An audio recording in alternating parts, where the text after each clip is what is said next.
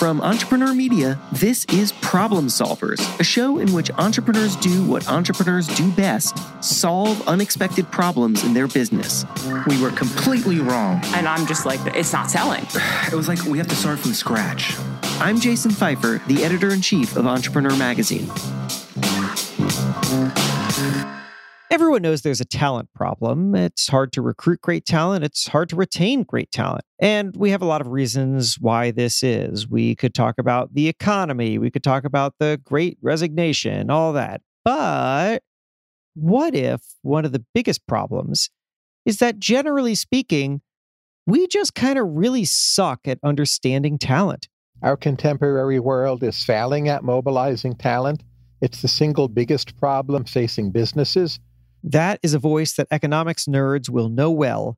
His name is Tyler Cowen. I'm Tyler Cowen, professor of economics at George Mason University. He's also the host of a podcast called Conversations with Tyler. And for our purposes, most importantly, he is the co-author of a new book called Talent: How to Identify Energizers, Creatives, and Winners Around the World, which he co-authored with serial entrepreneur Daniel Gross.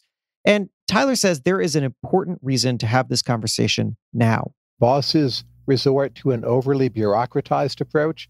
If you're worried about income inequality, I would just say talent is the flip side of that, right? We're not finding enough people and getting them into the right positions.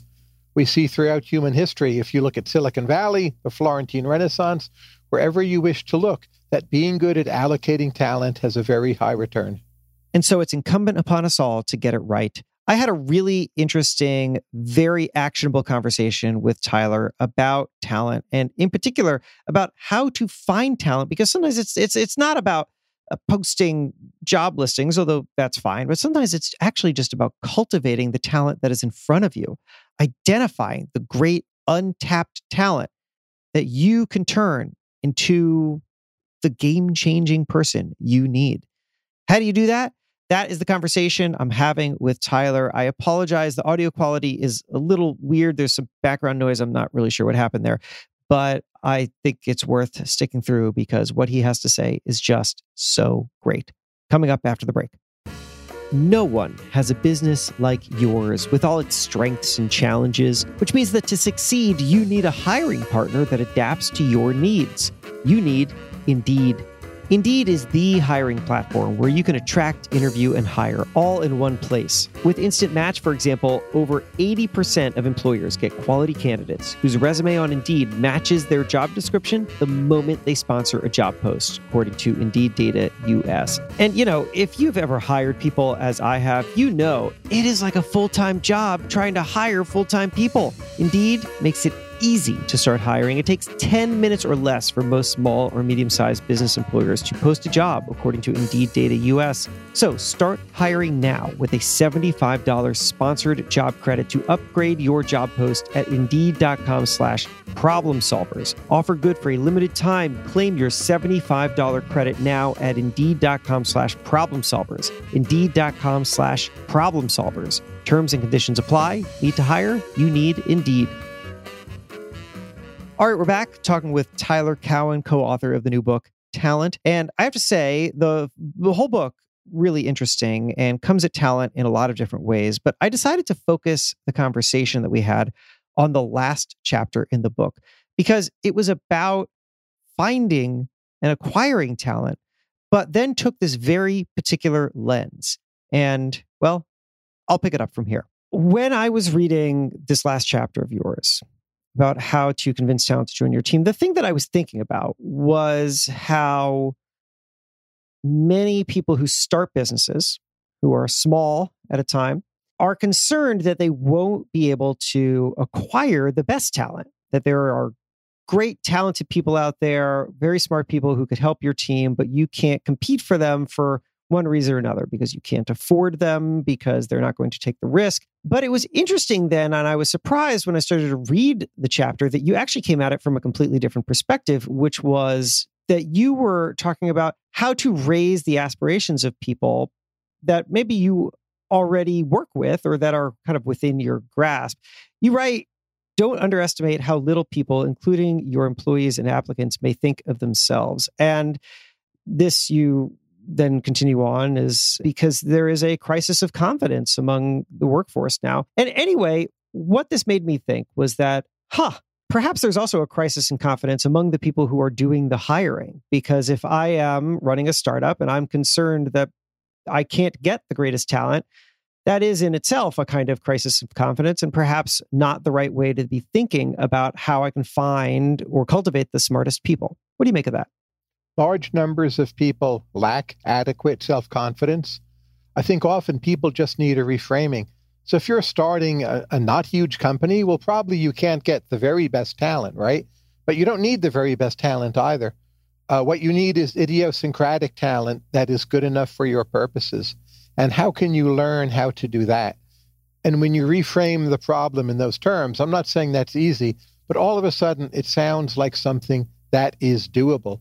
So your aspiration to build a great institution, all of a sudden that's possible again. How do you recommend finding idiosyncratic talent? I like that term and I like that line of thinking, but I don't know that people know exactly what to do with it.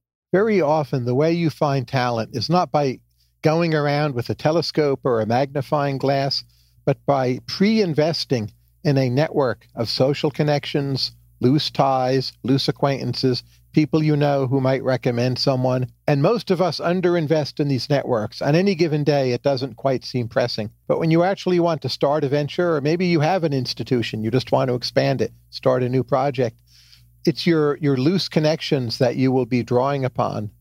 So doing in advance that which you need to do to have the appropriate loose connections is my number one piece of advice for people looking to grow through talent acquisition. Now, this makes a lot more sense because you, in this chapter, aren't really talking about necessarily how to identify the folks, although that comes earlier in the book, but also about how to cultivate them, how to, as you say, raise their aspirations. You write, and this is just going to quote you to yourself one more time, because I really like the language here. Don't assume that your best and most productive workers actually know what they are capable of, because very often they do not and need nudging in the right direction to realize their full potential. This isn't a call just for someone to be a great user of and gatherer of talent, but also someone who is able to recognize talent that maybe the person who they are working with does not even recognize that they have. Sure. As human beings, we are mimicking animals. We mimic that which is around us. We have a standard for what is good enough. It could be the people we went to high school or college with, could be our brothers-in-law, but very often that standard isn't high enough. And you see this so often when immigrants or the people from other parts of America move to Manhattan, move to Silicon Valley. It raises their entire sense of what is possible and indeed what they can do. And people work harder, they work smarter. Some of it is that they learn from what's around them, but a lot of it is actually just osmosis. Like, hey, here's a new world. Things can be this way. And that becomes emotionally vivid to people and then internalized. So that's an interesting distinction that you have between, you're talking about people who move to Silicon Valley or other economic hubs and therefore are pushed to achieve more than they would have before. You weren't comparing them against, but the unspoken comparison is against, I guess, people who didn't do that, who stayed in less challenging environments. Is there a self-selection happening there where the people who move to more challenging spaces or put themselves in more challenging environments, even if they are not initially working at as high a level as they could, they have self-selected to become the kind of person who puts themselves into that environment to begin with? And they want to change themselves in that way. But I think the point is there are plenty of people who grow up who might want to change themselves that way, but they haven't seen fully what it entails. They haven't known enough other people or enough siblings who did the same thing. And what you can do, especially with younger people, is just expose them to the idea. Give them a trip. Let them spend a week, say, in whether it's Manhattan, Silicon Valley, or whatever they do. It could be some other environment, right? And let them see the excellence there, the competitive feel, and then decide for themselves, do they want it? But so many people never get that opportunity to bend their own curves. There's a certain amount of inertia, status quo bias, and a lot of human decision-making. Are you more suggesting then, if we were to dig into how you raise the aspirations of someone, let's say you are running a small company, you've got the idiosyncratic talent as you described, and you've got some people who are really, really smart, but they're not achieving at maybe the level that you think they could. And maybe a founder is sitting there and thinking, this person is talented, they could do so much more. I do not have the bandwidth to be their life coach and help them do this. And I don't exactly know what direction it is that I'm supposed to be pointing them in. The suggestion that you're making, and I put it back to you because I just want to hear you expand upon it or take it in a different direction, is that sometimes the most powerful thing to do is just show them that there are more possibilities, to simply expose them to stories and examples that maybe get them moving on their own. Send them to a high-quality event where they will meet some excellent peers. If it were economics, I would say send them to Cambridge, Massachusetts, and the National Bureau of Economic Research. So where you should send will depend, but the general idea is quite robust. What else can somebody do when they are in a leadership position? They identify great talent, but that talent is not rising to the occasion as much as they could. How can somebody help foster that? Well, first of all, you mostly lead by example, right? So try to do your best to embody the ideals you wish to see in your company more broadly. Criticism very often doesn't work. Encouragement can have a very high return. Very small acts of encouragement, liking someone's tweet, sending them a short note or email. Again, we have our own daily routines. They don't quite feel like priorities most of the time, but you can often do much better with your people just by nudging in a positive direction, even a very small amount.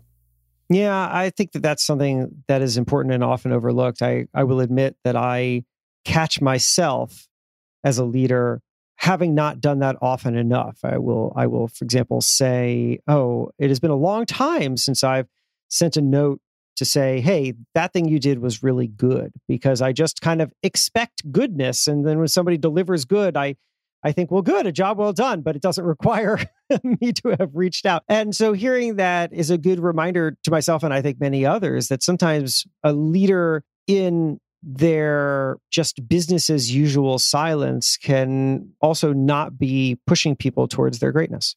Only do the sincere, but if it's sincere and also other people see it's true, it will have a multiplicative effect actually well beyond that single individual. Tyler, I promise I will only do this one more time, which is to quote you to you. But again, I just really like the language. So you bring up the "if you teach a man to fish" maxim that we're all familiar with. And then you say, if you've ever found yourself saying silly fishing maxims to yourself in your head or others, purge it from your thoughts, upgrade it. Imagine a future company that will replace fishing altogether, instead producing a superior foodstuff at lower prices that is also better for the environment. Teach a person how to replace fishing. Now we're getting somewhere. That is a very, very interesting idea. Can you draw that line for people to cultivating talent? Whatever it is you're doing in life, with your profession, with your calling, at least think, what would it mean to aspire to something fundamentally one step higher? Doesn't mean you should run off and do it. Maybe you're not in that position. But just ask, well, I've taught myself how to fish. That's nice. Should you teach yourself how to start a fishing company? Should you teach yourself science to come up with the food stuff better than fish? Just ask those questions. If you ask them a few times, you'll find you keep on asking them regularly. Every now and then you will hit upon a larger idea that you actually should do. And therein lies the seeds of ambition. Going to take a short break and then come back with more of my conversation with Tyler.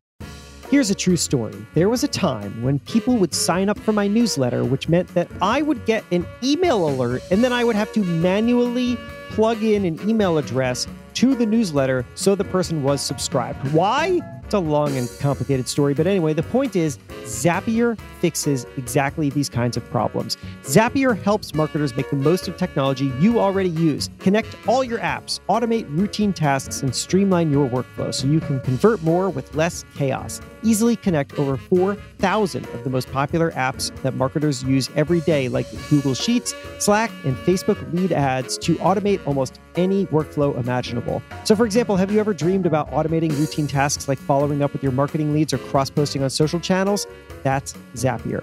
See for yourself why teams at Airtable, Dropbox, HubSpot, Zendesk, and thousands of other companies use Zapier every day to automate their business. Try Zapier for free today at zapier.com/PSP. That's ZAPIER.com/PSP. All right, we're back, and now picking it up where we left off with Tyler. It's building the habit of mind of thinking bigger, even if you're not always setting some particular path. We are all too local in our orientation. The people around us, our daily commute, the headaches of the day, right? That's what we give most of our attention to. That's inevitable, but it's nonetheless the case that at the margin, you want those bigger thoughts, bigger vision. Just try it on for size. Make that a habit. Not saying always do it in a foolhardy fashion. Just keep on asking, am I thinking too small? What is the bigger picture here? Every day of your life. It reminds me, I've often asked myself a question that is, I guess, similar, although the language I use is different. I just wonder what you think of it, which is, what am I missing? You're suggesting asking, am I thinking too small? What am I missing? I guess is quite similar, but I am always very concerned as a leader, as a creator, that there is some important element, maybe a very new one, maybe one that I wasn't supposed to be aware of before, that is now there, that knowing it would fundamentally alter the way that I act. And that's why it's so important to be asking yourself, and then have people who give you feedback as to your own processes. Someone who can say to you, hey, you're thinking too small on this. What's the next step here? What would a step advance look like? Do you have any case studies that you could point to? I'd be really curious if you've seen a specific leader or a company that has just done a really good job of cultivating and advancing talent and what that looks like. Well, Elon Musk is the most obvious example. He was personally involved in the first few thousand hires at SpaceX because he realized you needed people who were ambitious enough, who thought we can actually get to Mars. Now, I'm not sure we'll get to Mars, but that's not the point. The point is they have high, lofty goals. They have already made remarkable achievements. Elon is now onto Starlink, possibly Twitter, other projects. He's spread thinly, obviously, but that works because he's hired so many good people who have the same energy and vision that he does. So that's just one example of many.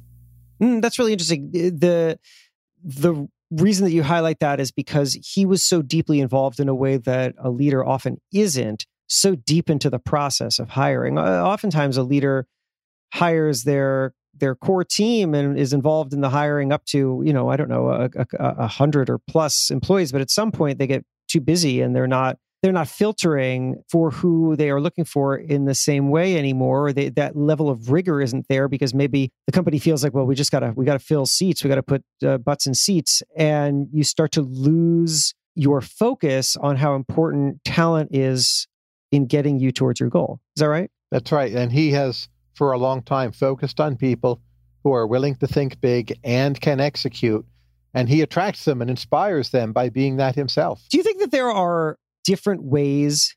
Do you think it's required to find different ways to, let me ask that question again, because I have stumbled upon how to ask it. Here's what this makes me think of. I recently interviewed this guy named Justin Mitchell. He is the founder and CEO of a asynchronous meeting platform called Yak. And he has very specific views on how work should be done. Obviously, his company is basically devoted to eliminating meetings and replacing them with asynchronous meetings. And as a result, he hires very unique individuals. He said that he does not post a job on a regular job board. Instead, he likes to find people on Twitter and Reddit because he's looking for a very specific kind of thinker and a very self-motivated person.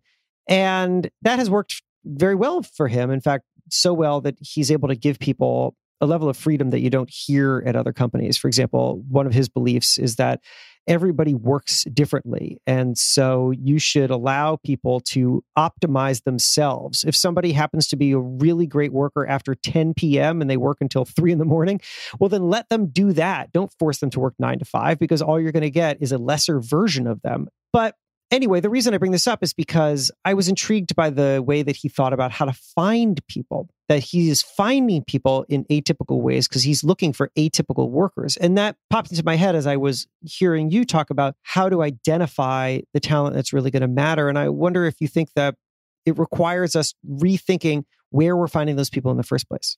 That's very close to my own set of attitudes. I like people who have found me. That, in a sense, is the first step in the puzzle. So I run a fellowship program, and we have enough money where we could advertise it. But I don't want to advertise it.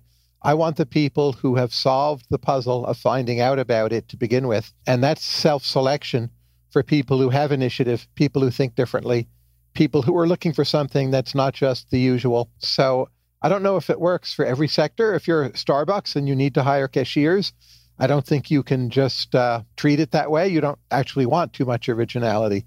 But for many creative ventures where it's a matching problem, again, you're looking for the people who are inclined to come to you. I have thought that way about myself as well. And the majority of the people that I work with in my own personal ventures are all people who found me, or they found my work and then they became curious about me.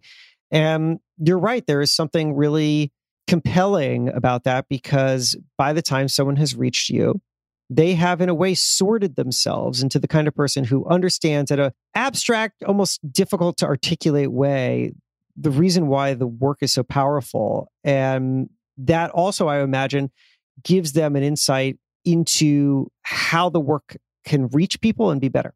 Yes, absolutely. What would you say are, if we were to just kind of flip this, we've been talking about things that people should do, but if we can just spend a few final moments talking about the mistakes that you see people make as they cultivate talent, well-intentioned mistakes, be they as they may, but still that are ultimately not achieving the goal. What do you see? Well, one mistake is simply excess negativity, but another mistake is just being overly bound by bureaucratized processes of hiring. Now, those processes may be necessary in very large companies when you need to hire a lot of people very quickly, but there is nonetheless, when it comes to promotion at the very least, some irreducible element of judgment involved on the part of the higher-ups in management.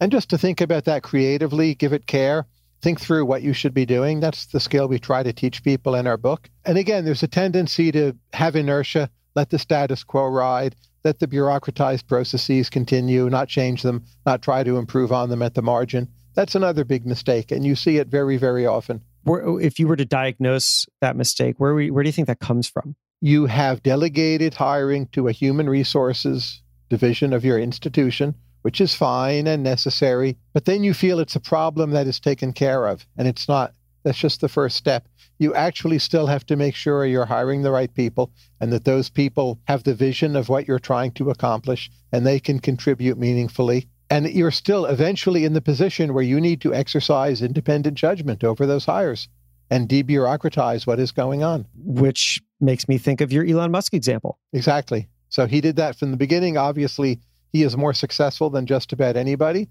but at much smaller scales, you can do versions of the same. I guess then let me ask you, as a just concluding thought, to ask you how far that can scale and go. Does the person who has the vision, who initiates the company, have to be involved in hiring forever? How can they scale who they are bringing on and how they're cultivating? Because, of course, at some point, even if Elon Musk, who is something of a crazy person in the way that he drives himself and drives his businesses and was involved in hiring thousands of people, which is just a scale that I think a lot of people just cannot imagine doing. At some point, you have to step away. So how far can the founder or the person with the vision go in being directly involved in hiring? And then at what point do they actually replicate themselves in a way in which what they are continuing to do in hiring is meaningful? That's going to depend on context, but I don't think scaling it is the correct metaphor.